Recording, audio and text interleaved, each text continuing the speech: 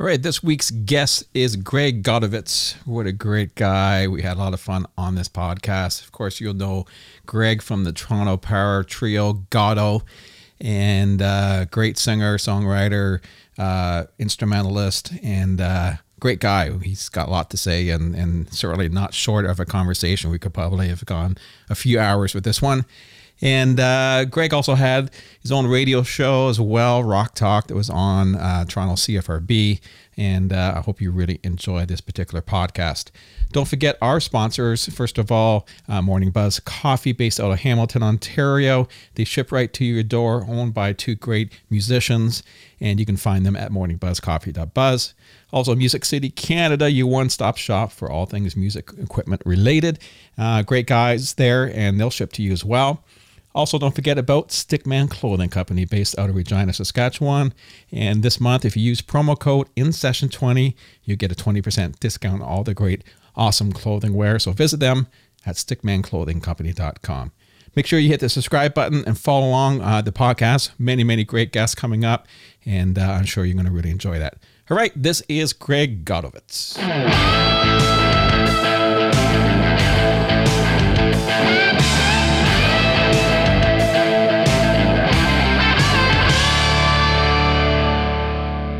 We are here with a good-looking fellow there. We tried to connect a couple times this morning. We finally made it work.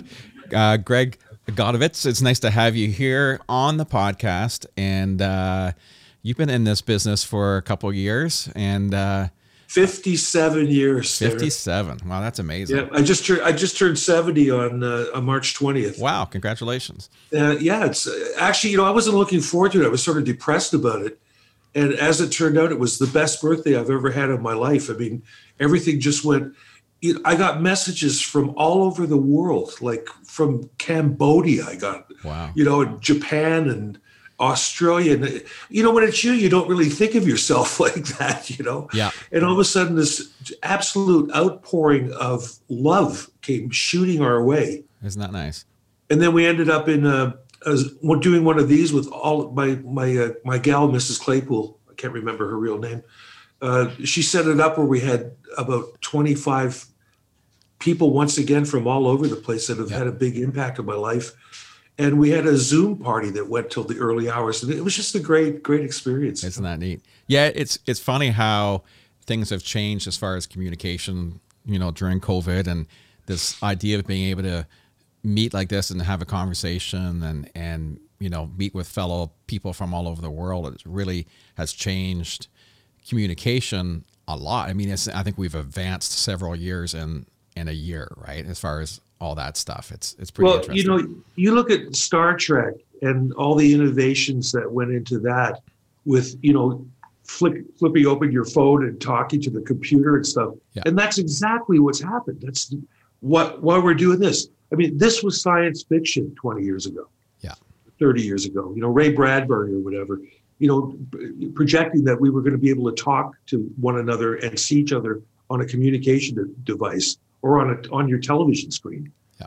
Crazy, And people are making, this because you're a recording producer and engineer, people are making records this way.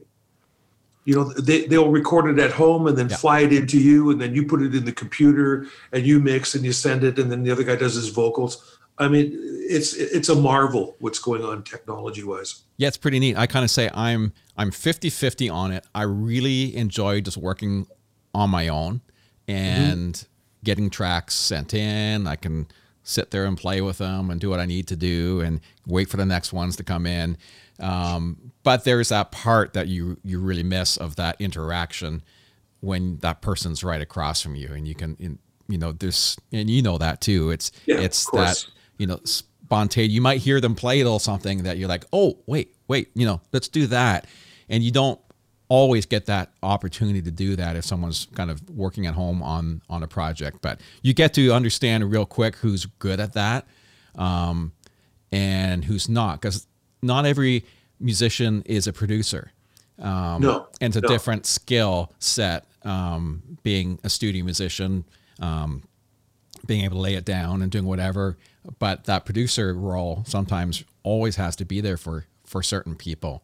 Not that I miss the interaction in the studio live too.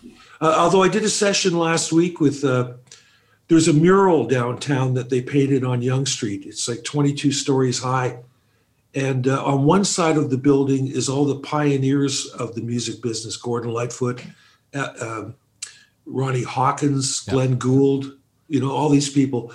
And then on the other side of the building is the band and David Clayton Thomas and Rush.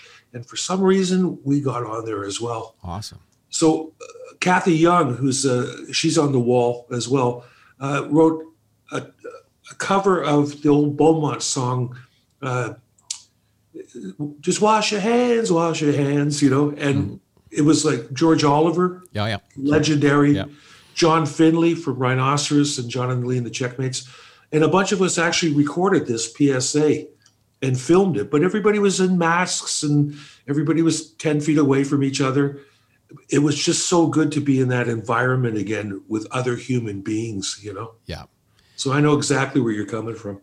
Yeah, it's an interesting spot where we are right now too, because we're in this phase where everyone's just chomping at the bit to get going and see vaccines are coming, but yet we're not there yet. So it's a tough place to be, right? You're just in this middle lane. We're a year off. Yeah, I agree with you. I'm saying it's got to be a year. First of all, I've written these two things. That's awesome. I'm already working on the third book, which I'm calling the Idiots Trilogy Part 4. And it's very funny. I mean, these books were funny. Yeah. But it's great because they're exactly the same amount of pages, and I didn't intentionally do that. Yeah, I can see that. So, and I realized when I came back from Calgary 5 years ago, I'd been in Calgary for 8 years. I didn't write anything about my misadventures out there, all the trouble I caused in that province. And so I realized that basically I was writing a trilogy. And then I decided to call it the Idiots Trilogy Part 4, and we'll get to all the, the mayhem that we caused in Calgary. So what are the books? Tell us about the books. First book, first of all. Well, this one I wrote first. Dave Bedini from the Rheostatics was working on his first book called On a Cold Road. And by the way, Shop Greg Godovitz, that's where you can find these things. He called me up and said, I'm doing a book about road stories. Can I come and interview you? And I said, yeah, great. Love Dave. And then the book came out, and it was only a couple hundred pages long, but 22 pages in his book were my stories. Oh, yeah. And Peter Goddard, the writer for the Toronto Star at the time, one Saturday morning, I'm reading his review of the book, and he was quite, for a guy that's a harsh critic, he says most of the stories are pretty mundane, with the exception of this guy who should clearly write his own book. And I look at it, I thought, yeah, 22 pages of the best stories in Dave's book were my stories. So I set about writing it that day, and it took me about, I think it was about a year. Yeah. And I sent it to an editor at a book company, and he says, have you ever read a book before? And I said, yes, I'm a voracious reader. I read 3 books a week. He goes, you sent me a 300-page paragraph. And I looked at it, and it's true. There was no breaks in it. It was it was 300 pages of random thinking, Yeah.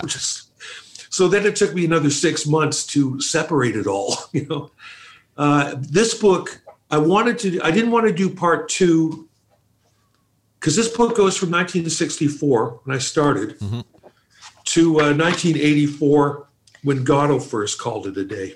Yeah. I've got a picture here. I'm just going to I should mark these things for when I do these. So it starts back this, if we can, I never get this right because it's backwards. Yeah. So there's me at 13 years old with the absolute perfect Beatle haircut. No kidding. Which got me in a lot of trouble in high school because I was the first guy in my high school to look like this. Wow. But I also met Brian Pilling in my grade 9 class, who would end up becoming the great songwriter with his brother Ed of Flood, Yeah. So when this book was finished and I started writing the second one, I wrote 150 pages which was taking off from 1984. And then I said, this is boring, even though I spent a few months writing it. So I decided to go through my archives, and I found all sorts of short stories and random thoughts and stuff. And I thought, I'm going to write a humor book. I mean, Travels with My Amp was funny. Everybody said, this is a funny book. Yeah. But it was inadvertently funny. I mean, I'm not exactly known as a comedian, right? And then when I wrote this one's hilarious. And people are saying to me, like, whatever you do, don't read this in bed with your spouse at night because they'll smash it for laughing out loud, you know? Or the wife says, what is that idiot doing now, you know? Yeah.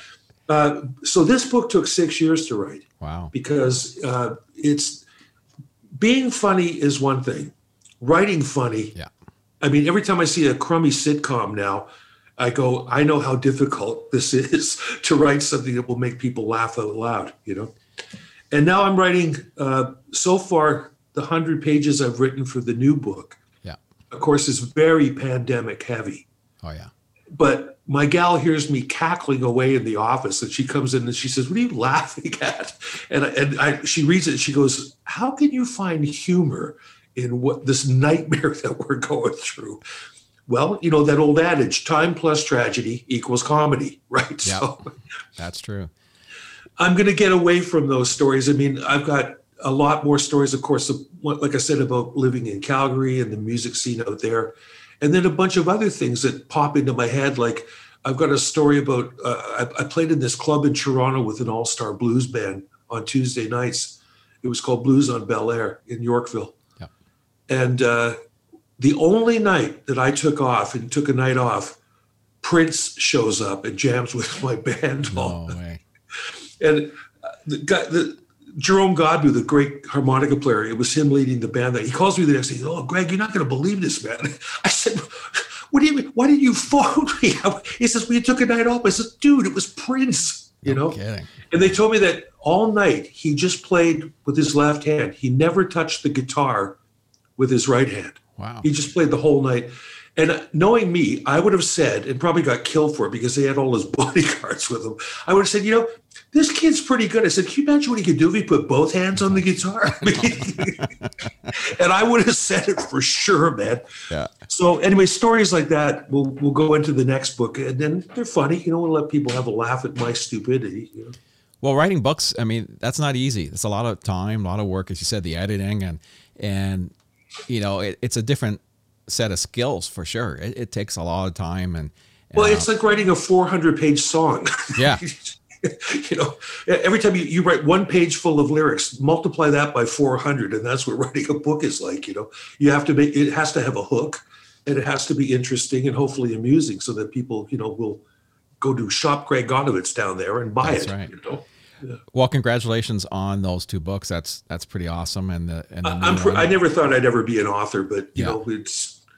I guess it was. I was talking to this phenomenal hero of mine I've got to know in New York named Richard X. Heyman. If you want to do yourself a favor and look up this guy's music, now, he's my age, but he's a dead ringer for what Todd Rundgren looked like back in the mid '60s. You know, and he's one of the greatest pop songwriters I've ever heard in my life. He played drums for a band called the Doughboys, which was like a power pop band. Yeah. But he plays every instrument, and his wife engineers, and they make these absolutely brilliant pop albums.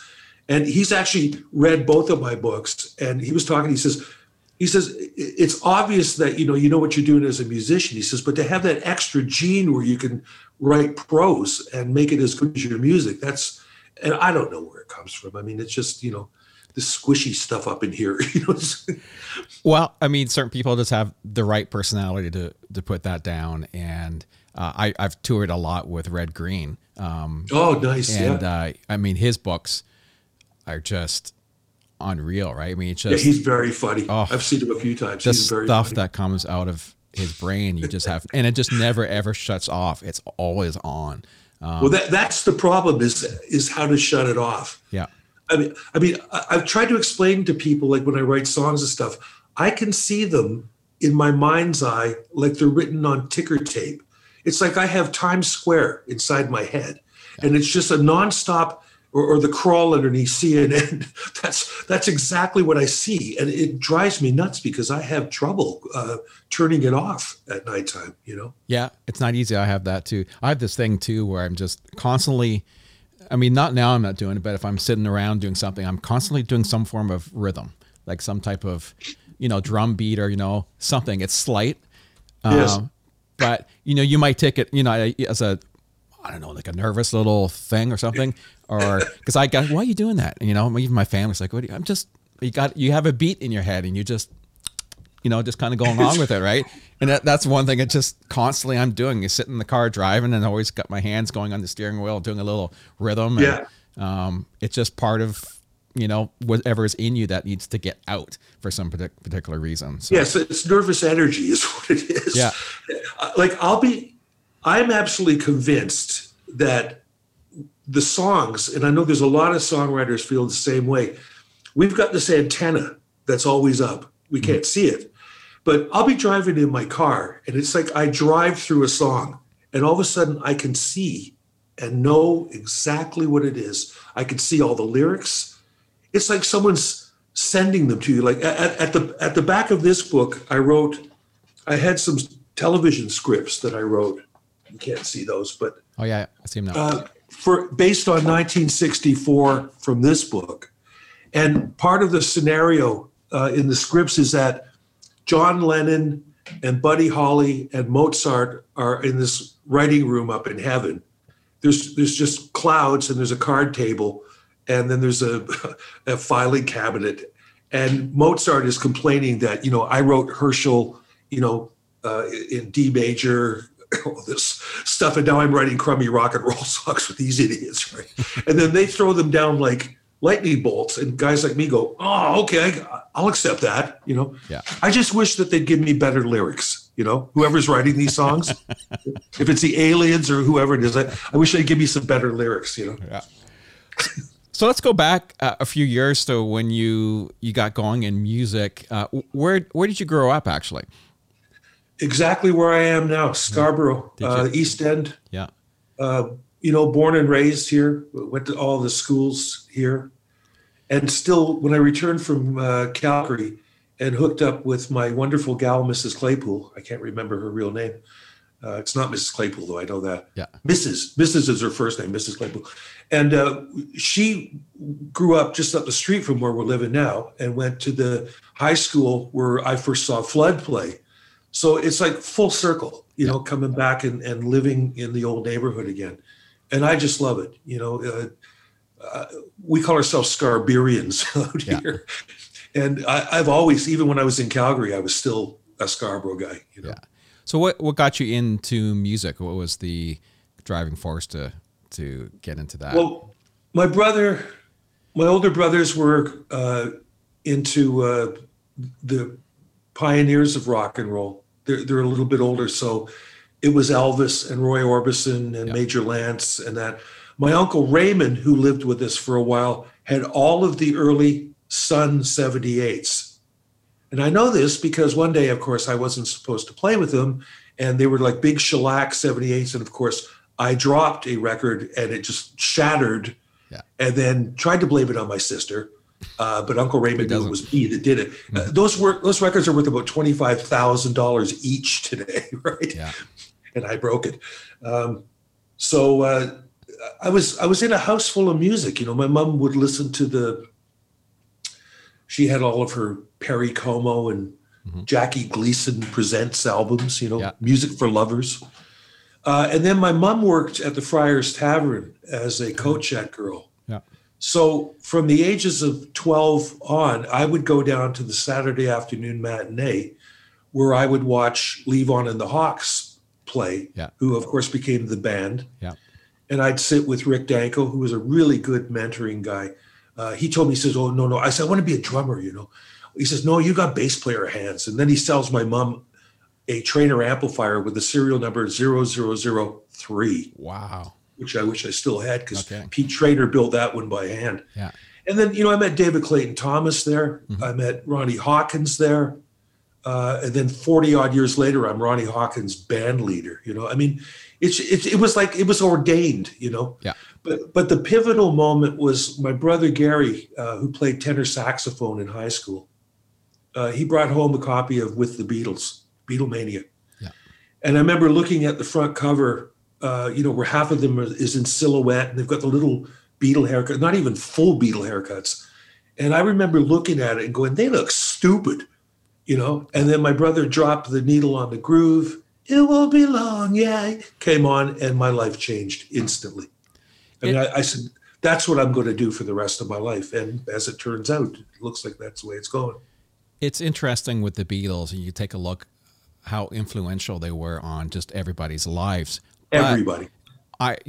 Interviewing tons of people, it's pretty rare that the Beatles aren't mentioned as someone that was really the influencing, way of why they played an instrument. Even people who are diehard country guys and bluegrass guys, and it doesn't matter what style of music it was. You go back, it's like, yeah, it was the Beatles.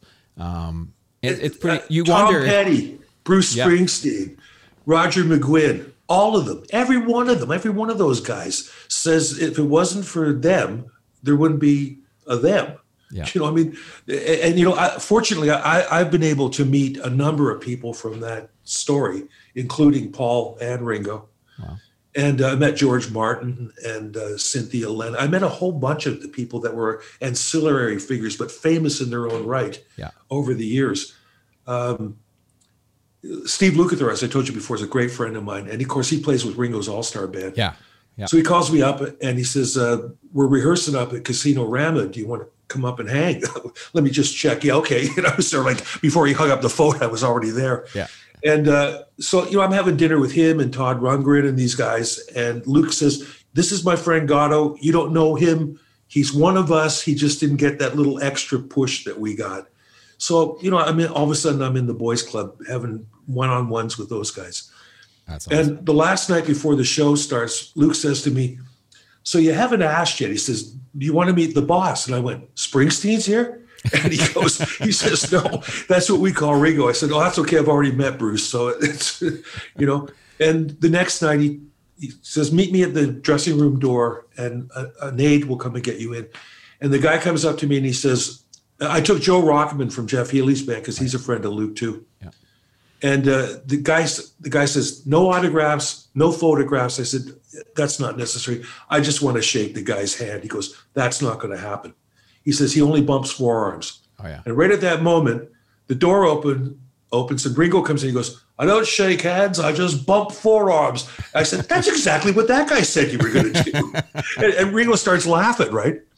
So Luke has got this look of sort of terror, knowing what I'm like. Because when I first met him at Jeff Healey's club, we were talking about the blues, and I said, "Oh yeah, nothing says the blues like Toto," So, and he goes, "Yeah, that's not fair," And we become best friends, right? Yeah. But that's my humor, is to just blurt out whatever the hell comes in. So I said to Ringo, I said, you've been rehearsing. I've been here all week. I said, you look fantastic. You're singing great. I said, it's too bad you couldn't get anybody good in your band, and see, he looks at Luke and he bursts out laughing, right? And then Ringo says, do you want to have a picture taken? So he asked us. Yeah. And it was great, And afterwards, when we left, Joe Rockman was staring at me and I said, what's up? And he goes, how do you do that? I said, do what? He says, and this is his words. He says, you were so cool in front of that guy. And it's a bloody Beatle. I said, you know what? They don't want to hear about that. No. They want to hear about, when I met McCartney, you know what we talked about? We talked about baseball. Yeah. And he spent a half an hour with me because I wasn't going, just like everybody else in the room. We talked about baseball. And I'd like to think I put the germ in his head because the next thing, he says, I've never been to a game, And the next thing I know, there he is going to New York Yankees games. Wow. So I like to think I put that little bug in his head, Well, that's true. I mean, all those guys, it's the same questions, the same reactions, same everything. Yeah. They just want to have fun and feel comfortable that they're around somebody. And that's the ticket always is not worrying about, what was it like playing this show or, Yeah. And they don't want to hear that. They were there. Yeah.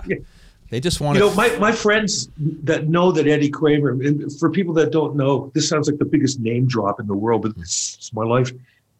Eddie Kramer and I were working on the restoration of the Alma Combo. That's where I met him. He was building an Electric Lady North studio there with John Stewart.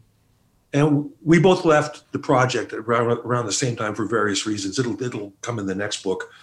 But we became friends, you know, to the point where we go on vacations together. And my friends go, you must pick his head, like ask him, you know, you're with him. I said, we don't do that. They said, well, what are you talking about? I say, Eddie, you're putting too much garlic in the sauce. Yeah. we talk about normal things, right? Yeah. A friend of mine, his daughter is married to one of the Foo Fighters. And I've known her since she was in diapers. So she's just like another daughter to me. But we go up there and Pat is at the cottage and stuff. But to tell you the truth, I can't even name you one of their songs. So he's safe around me because I'm not, you know, ooh, can I have your autograph? I mean, I don't care. You know? Yeah. I say to him, hey, you're putting too much garlic in the sauce. Yeah, it's funny when you meet someone that's not, you know who they are and you respect what they do, but you may not know their music.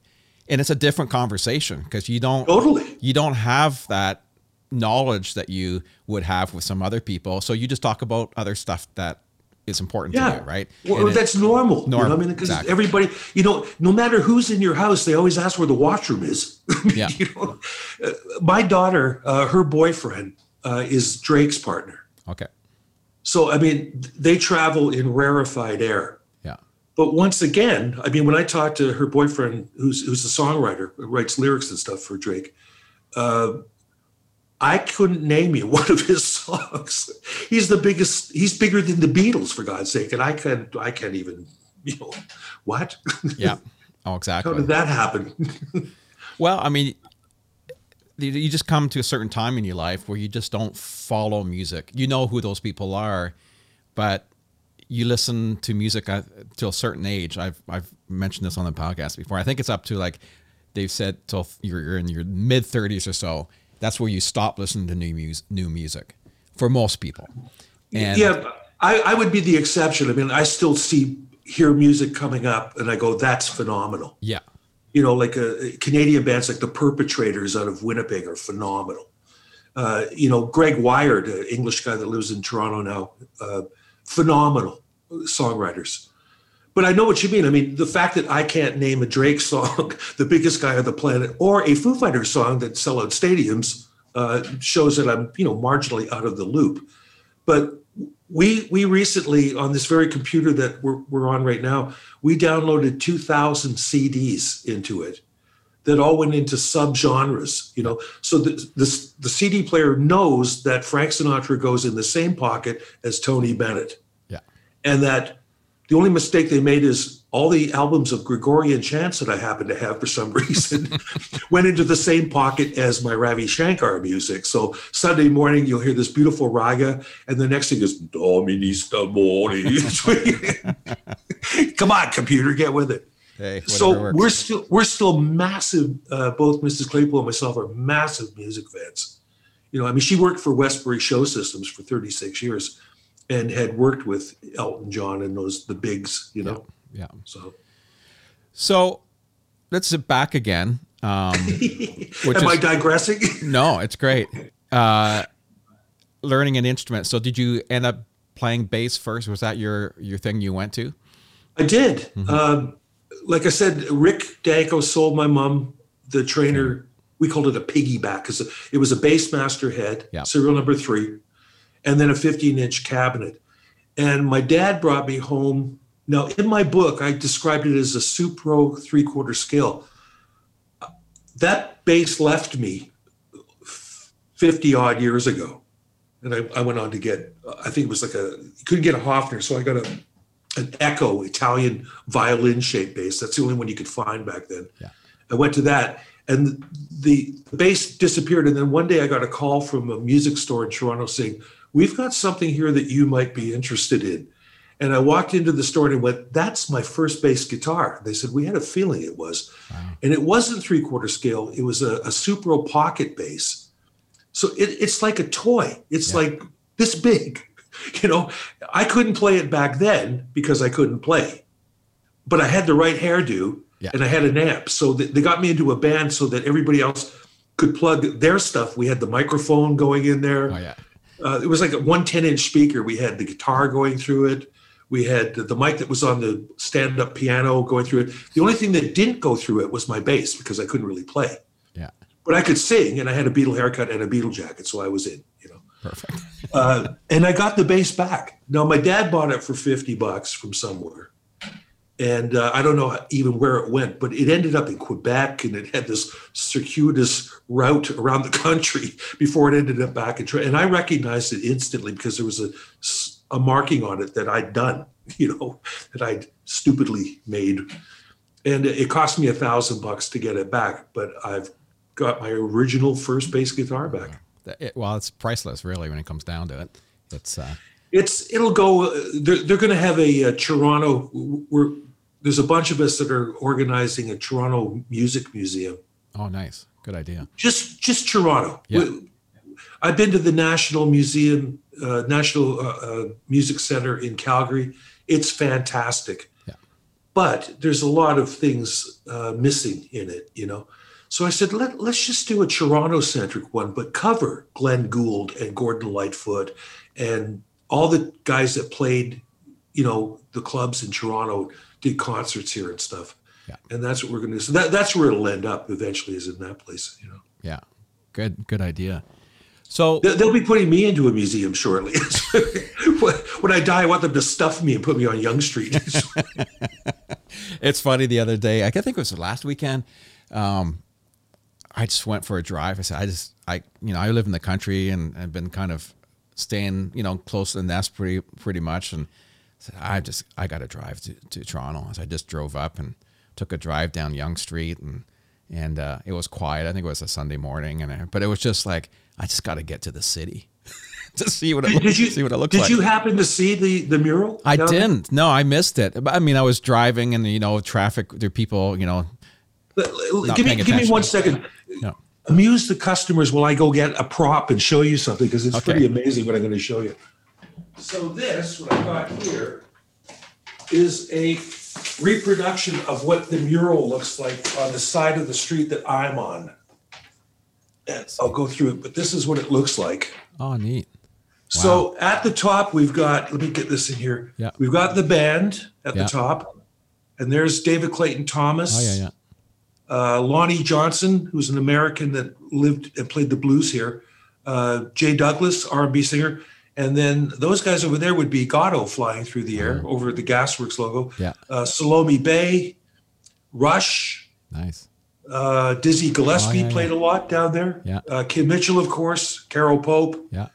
John and Lee and the Checkmates. Kathy Young and the Mandela. Wow. Now, they did the other one that had Glenn Gould and little Jackie Shane, the first transgender artist in Canada, anywhere. Wow.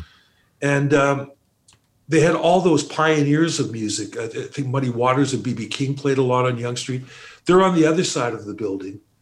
So they phoned me up and they said, we're painting the other side this year, and we wanted to know if it's okay if we could, you know, paint you 20 feet high on a building for the rest of time. And I went, let me see. Yes, it would be fabulous. Who else is on it? They said, well, these guys are on it and Rush is on it. And I said, hang on. I said, how many stories is this building? And he says, it's 22 stories. I said, you're trying to tell me you're going to get my nose and Geddy Lee's nose on a building that's only 22 stories high? And he says, we'll put you on a balcony. so anyway, this is at Yonge and Gerrard, just north of Gerrard. It's on the east side of the street. I mean, if you're driving, you can't miss it either way, because all of a sudden you go, holy smokes, what the hell's that? Yeah. You know. And it was this one guy, Adrian Hales, the artist.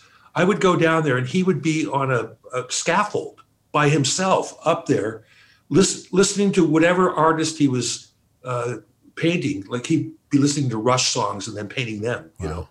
Or I got a film of him listening to one of my songs, I think Under My Hat or Pretty Bad Boy, and painting us. And I occasionally I would give him money for lunch. So he gave me way more hair than I ever actually had, which it really paid to grease the guy. He gave me way more hair than I ever owned.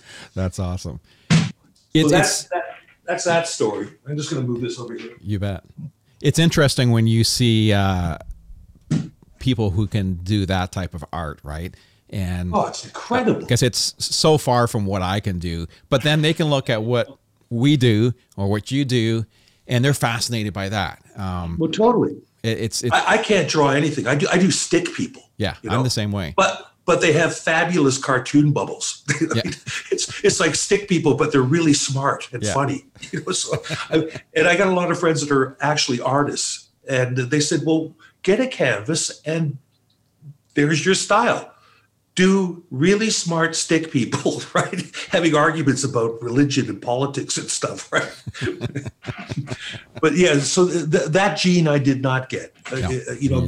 Being able to draw anything, but I can write the odd song. Mind As you, Eddie Kramer said to me, he says, "You've written a few hundred songs, a couple of which are actually quite good." so what would you say if you had to say your best skill, what would you want to say you want to be known as this, or are you most proud of doing this? What would it be? I'm just getting started, man. I don't know where it's going to go next. I am going to write. I have to finish the new book first, but I started a children's book years ago based on my daughter's teddy bear. Yeah. She came to me one day. She had a handful of coffee beans, and she goes, "This is Chobi. This is Phoebe," and Chobi ended up becoming the name of this teddy bear. And I would hold it and I go, "Chobi, do you like Daddy?" And he would, "Do you like Jasmine?" And he would go, "No." So I came up with this story called Chobi, the little bear that couldn't talk, but he could do everything else. So he could fly, and he's got superpowers, and he finds a stick that can talk, like a walking stick. So I'm going to finish that book. That'd be great. But what I really want to do is I want to write a stage play, come musical. Yeah. And I've had the whole idea in my head for many years, where the play would happen from stage left, and then there, and then the middle of the thing, and it would be this van moving across to like the band at the truck stop where the fight breaks out, and then they arrive at the next gig and they're unloading, and it's going to be called The Van. Yeah. And the prop would be a Econoline van that's cut in half, and the band loads up and gets into it, and then all of a sudden the side comes up, and then you can see them while they're driving to the next gig, and all those things that happen on the road. And you've been there, Oh, yeah. In the van. The gig is only part of it. The gig is only part of it. So, it would start out with the band coming off stage at a club. And of course, the guys are all pissed off because the singer was doing this, that. And of course, he comes in with a chick and the big fight breaks out. And then they get into the loading the equipment and, what happens when you're in the van and everybody's mad, but then everything lightens up and somebody farts and, Yeah. all hell breaks loose. We've all been there. And I think it would be a stage play with music that rock and roll people would enjoy. So, like I said, I don't know. I mean, even at my age now, having just turned 70, I don't see any end in sight until I just like drop one of these days, right? Well, that's awesome. I mean, I think a lot of us who are entertainers or musicians or people who like to express themselves a certain way and whatever that is that we have, it just doesn't shut off. Like we've mentioned before, you just can't say, all right, that's it. You might end up not playing as much or singing as much or writing or whatever you're doing, but there is also this avenue that you'll spin to that is completely related, and that keeps you going another section, yeah. right? It's all tied together, and you'll just find that new thing, right? It's interesting in your life, and when you're young, you think, okay, I'm going to be this for the rest of my life, but all of a sudden this opportunity comes around over here, and that's kind of neat. And I think what's neat about people who are in the music industry, you're excited about a lot of different things, and it's easy to just kind of jump from here to there because it just whatever makes you excited about what you're doing is very important. This is why I still idolize Paul McCartney. Mm-hmm. I mean, that guy's never going to stop. No. He's almost 80 years old. He's got like 2 albums a year come out. He writes classical music and oratorios. He writes children's books. I mean, a Renaissance man is what he is. And sure, he gets diminishing returns because I remember I had one of the Hudson brothers who was working with Ringo, producing him. And he was telling me a story about McCartney coming in to lay a track down. And he was playing in the wrong key. And I said, did you tell him? He goes, you're going to tell Paul McCartney? He's not, you're the producer. Of course, that's what you do. Yeah. That's what those guys, I would love to produce Paul McCartney because I wouldn't be afraid to say, you're playing in the wrong key. Yeah. You know, that's the wrong chord.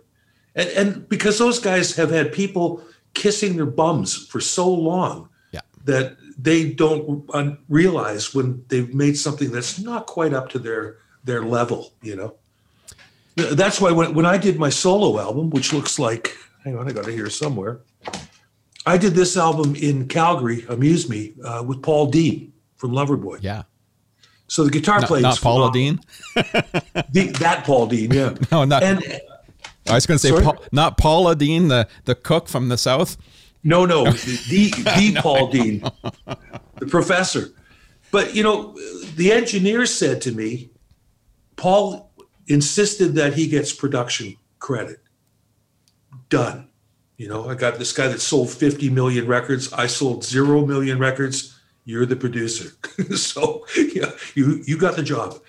But the engineer said to me, doesn't it bother you that 80% of these ideas are yours? And I said, no, because the 20% of ideas that Paul came up with were way better than the 80% of the ideas I had. So I produced, starring, guitar playing, arrangements, Paul Dean. I got no problem with that at all. The end result was it's the best record I ever made. That's great. Thanks to him, you know. Yeah, as a producer, it's not always you have to be hands-on and telling everybody exactly what to play from beginning to end. You're just kind of most of the time there to manage the situation. Yeah, and make sure it all goes smooth. And if you're using the right players and the right combination and the team is good, lots of times you don't have a whole lot to say because it's being done, but it's just molding that together. And part of it is putting the team together. Make sure you have the right guys and make sure the songs are in a good place to start. And then that little extra sauce on the top, that last 20%, or just having someone different than yourself and listening to it. You can't think of everything. No. Yeah. We had, because I'd been there for a couple of years, and Paul and I, when I realized Paul was living there, we would hang out. And then I finally got him, he never left his house. And his wife was so happy I was there because Sunday nights we would go and host a jam session at this little blues club. And he'd be hiding in the back. But everybody knew it was Paul Dean, you know, so they all wanted to come and sit in with us. Yeah. And that's how we were basically auditioning guys to record with, because we'd have this, the one kid was great. He only played on a couple of tracks. I don't know why I didn't use him on the whole album. 20-year-old kid. And the kid's playing with us. And I look at Paul and Paul goes, oh yeah, for sure, this guy. So I said to him, I said, have you ever been in a studio? He said, no. I said, well, you're about to work with the big boys, man. And we got him in, and the kid was phenomenal. I mean, great chops. I'm kicking myself that I didn't get him to play the whole album. But we had 3 different bass players. Of course, you know, that's my main instrument. Yeah. And all 3 bass players said to me, how come you're not playing bass on this? I said, I've heard me. I'm tired of me. I want to hear what you do. Yeah. And the bass playing is great. Until I had to learn how to play these songs and sing them at the same time. Oh, yeah. Because, you know, with Gatto, I could just pump 8s all night, boom, boom, boom, boom, you know, and sing Piece of Cake. All of a sudden it's boom, boom, boom, boom, boom, boom, and I have to sing over that, right? Yeah. So I was cursing these guys when I was putting my new band together. You know, and that, because you learn. I had to copy their riffs. Yeah. And that's the tough thing to do. You can always play and predict yourself forever. I could probably listen to something I played on 20 years ago and listen halfway through it and know exactly what's going to come next, because it's just it just comes naturally out of you. But lifting what someone else does is, you know, little inflections and then try to sing on top of it. Well, everybody's always said that playing bass and singing is almost impossible because your mind's doing two different things. Yeah.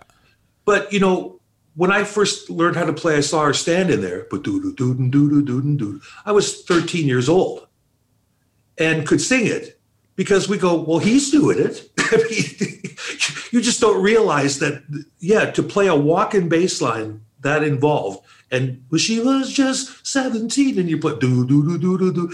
But we just did it. Yeah. And then somebody pointed out later, that's really hard what you're doing. No, it's not. I mean, he's doing it. There he is on Ed Sullivan doing it. I mean, why can't I do it? You know, but we didn't think like that because we weren't really thinking back then, you know? Yeah. You just did it.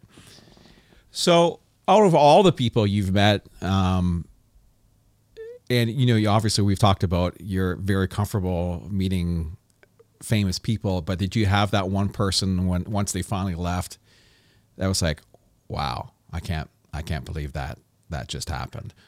Well, all of them. Really. Yeah. It's just that, you know, I mean, when I had my radio show, I would say to the guests, listen, you know, we're having a dinner party. Do you want to come? So, you know, I've got Pete Best and his brother Rogue, who was Neil Aspinall's son, at my dinner table, you know. And Denny Doherty, you know, Monday and California Dreamin', we're playing and singing together. And then when they leave, you go, gee, I just had an actual Beatle having dinner with me in my house, you know? Yeah. But at the same time, I have a massive collection of Beatles memorabilia. And the whole basement was like a museum. But I didn't take Pete down to look at it because he was in town to do a Beatles conference. And I knew he was going to get 3 days of Beatle. Yeah. So when the promoter called me up and said, I got a couple of people that are in town. They need a safe house for the night. Can they come over to your place? I said, yeah, sure. So I told my dinner guests, I said, look, there's a couple of people coming over that you're going to recognize. And let's stay off the subject of what they do for a living tonight. So they never even saw the Beatles collection. Wow. And Pete ended up falling asleep on my couch with a beer in his hand. And I went, that's pretty cool. Yeah. Okay. You know? I mean, you know, and that happened a lot, you know, but like we said earlier, and even with the limited amount of notoriety and fame that I've got, I can see when people come up at the end of the concert, how nervous they are. And I'll go way out of my way to make, hey, it's okay. You know, let's just talk, you know. Because I've been with the best. I mean, you get a couple of Beatles, they know that routine. Lennon not so much, but certainly Paul and Ringo were, you know, the affable guys, you know, and it was a great lesson to learn is to respect the people that respect you, you know. Exactly. Yeah, that's for sure. So how have you found this last year with everyone going through COVID and, you know, music industry having such a difficult time and, you know, difficult time starting up? Obviously you've been able to work on your book and that type of thing, but do you miss getting out there and playing and seeing music, and how has it affected your everyday? It hasn't really affected me too much because, I mean, I was winding down Gatto anyway. Yeah. I was tired of playing the same 20 songs for the last 40 years. And, you know, I've got like I mentioned earlier, I've written about 300 songs. I'd like to play some of them, you know? Yeah. But then I developed this little problem in my hand, and until I get an operation, I can't really play anyway. So it didn't really affect me too much. And not only that, I've been doing it since I was 13 years old. So that's 57 years in the same job, you know? So take a year off. Okay. And there was enough stuff to do, you know, to keep busy doing things. I have to admit, I was thinking of, you know, building another wall in my house so I had a different one to crawl up. You know, I mean, we have a lovely place. You know, I'm sitting in the dining room, and this place is like a museum here. You can sort of see from the back of this monstrous thing here. Yeah. But we collect artwork and stuff. In every room, I got my Beatles room downstairs with all my instruments in it, and you know, the family room has got all this, you know, family stuff. Every room is different. The kitchen is a laugh riot of color and artwork. But you know, I talk to guys my friends who are like big rock stars, and it doesn't matter how much, you got or where you're living, you're still under house arrest for a year. Yeah. Elton John's husband, David, is a Gatto fan. Oh, cool. And I talk to John, his brother, all the time. Yeah. And they're going through it. I mean, when you're talking Elton John and you've got a house that looks like the Palace of Versailles, but he wants to go out and play, and he can. And he's bloody Elton John, and he's stuck at home. Paul McCartney's stuck at home, Yeah. Yeah, and they're probably going to be the last ones to get going. They're really... If they get going again. Yeah. McCartney's already hinted at the fact that he's pretty sure that that's it. Yeah. Yeah. I mean, in a couple of years, he's going to be 80. Yeah. And his voice is going a bit. I mean, why wouldn't it? I mean, the guy's been screaming. He still plays in the original keys, for God's sake, Yes. Yeah. And he's not 19 anymore, So, and then people are criticizing. Oh, give me a break. Let's see. You couldn't do that when you're 20, let alone when you're 78. Yeah.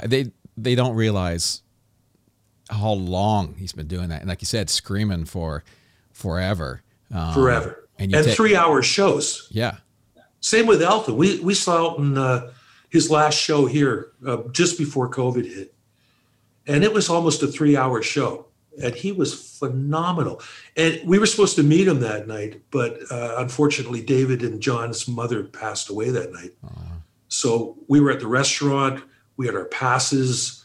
Elton's office, Rocket Entertainment, got us the tickets in London. And I was like, wow, this is great. I'm going to say hello to David and meet his husband. And it happens to be Elton John. Wow, Yeah. But then nothing happened because their mom passed away, Yeah. But they're coming back next year, February, hopefully. Yeah.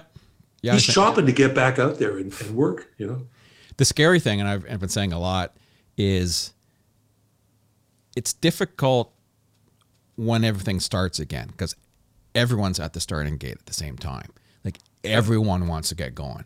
And we all know we all spread our tours out over a year or 2 years or whatever it ends up being. Everyone, this person's out and they all kind of get spread out and there's usually room for everybody. But when we all starting at the same time and all want to get going, it's going to be disaster for half of them at least. Just not going to be enough people to go out to see that many shows. Enough people feeling comfortable to go see that many shows or can afford to it.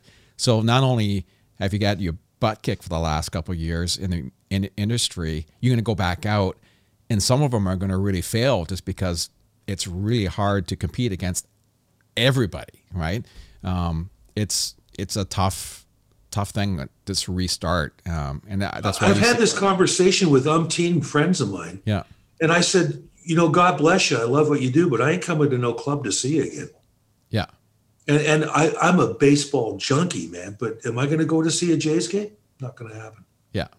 Because you don't know if the guy next door to you, followed the same regimen, distancing and mask wearing and all that stuff that you did. I mean, we're really cognizant of it, Yeah.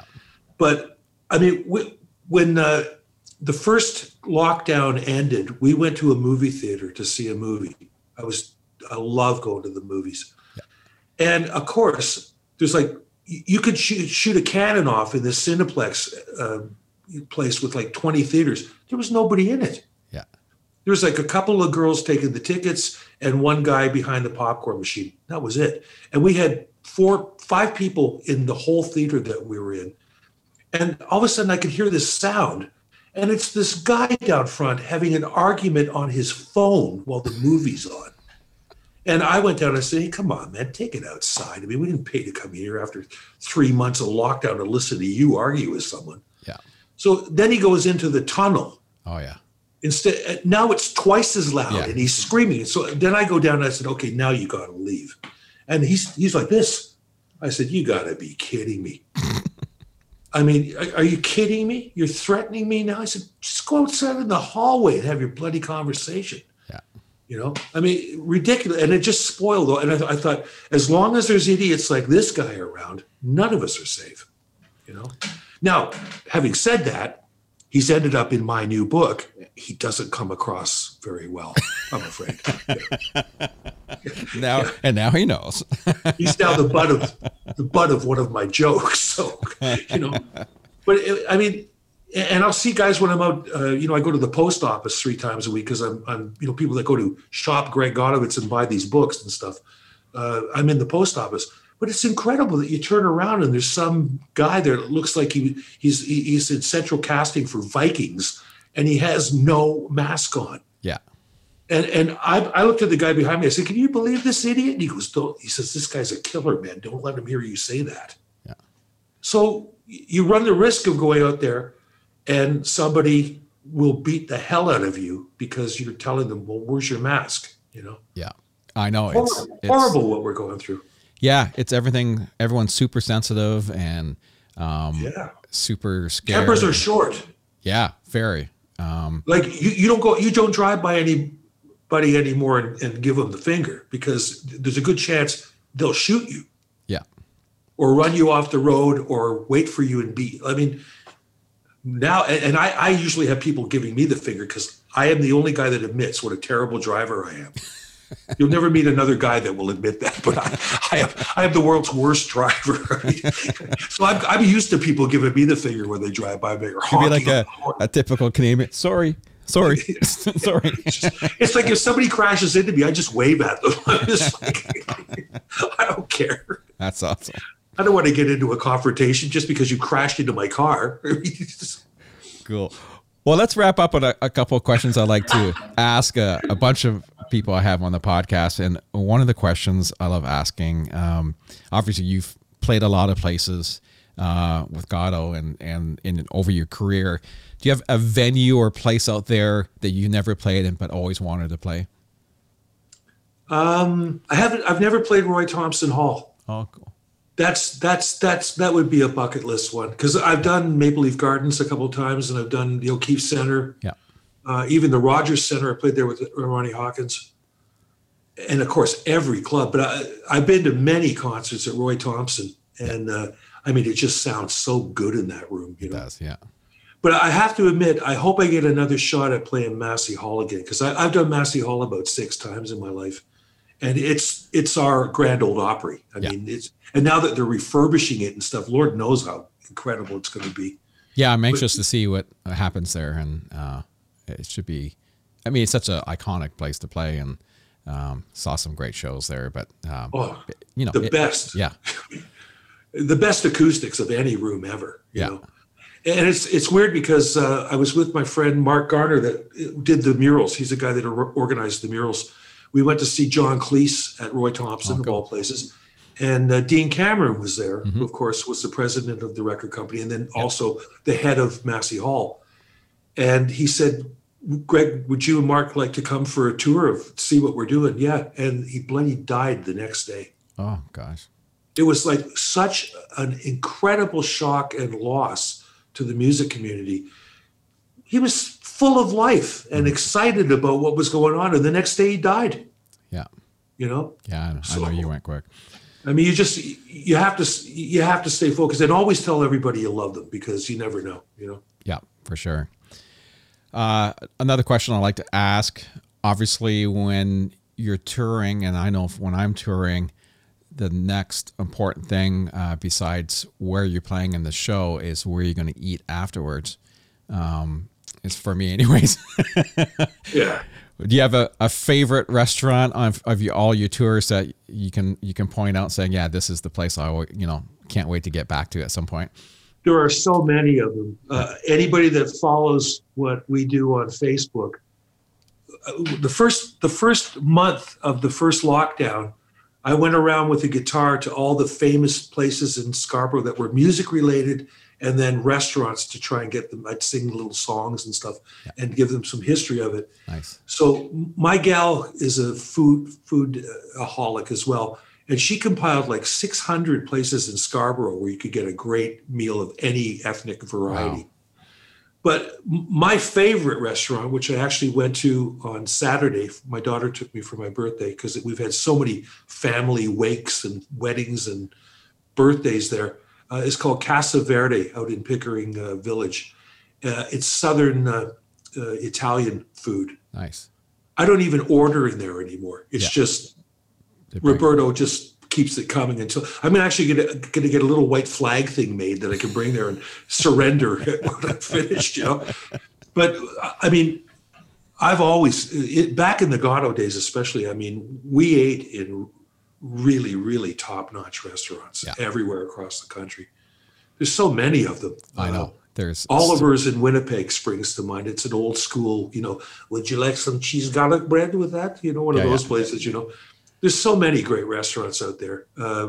Orestes, Greek restaurant in Vancouver, where we went after a concert one night and were so out of it, we ended up, our crew and the band and the record company guys, in a huge barroom brawl in this guy's restaurant.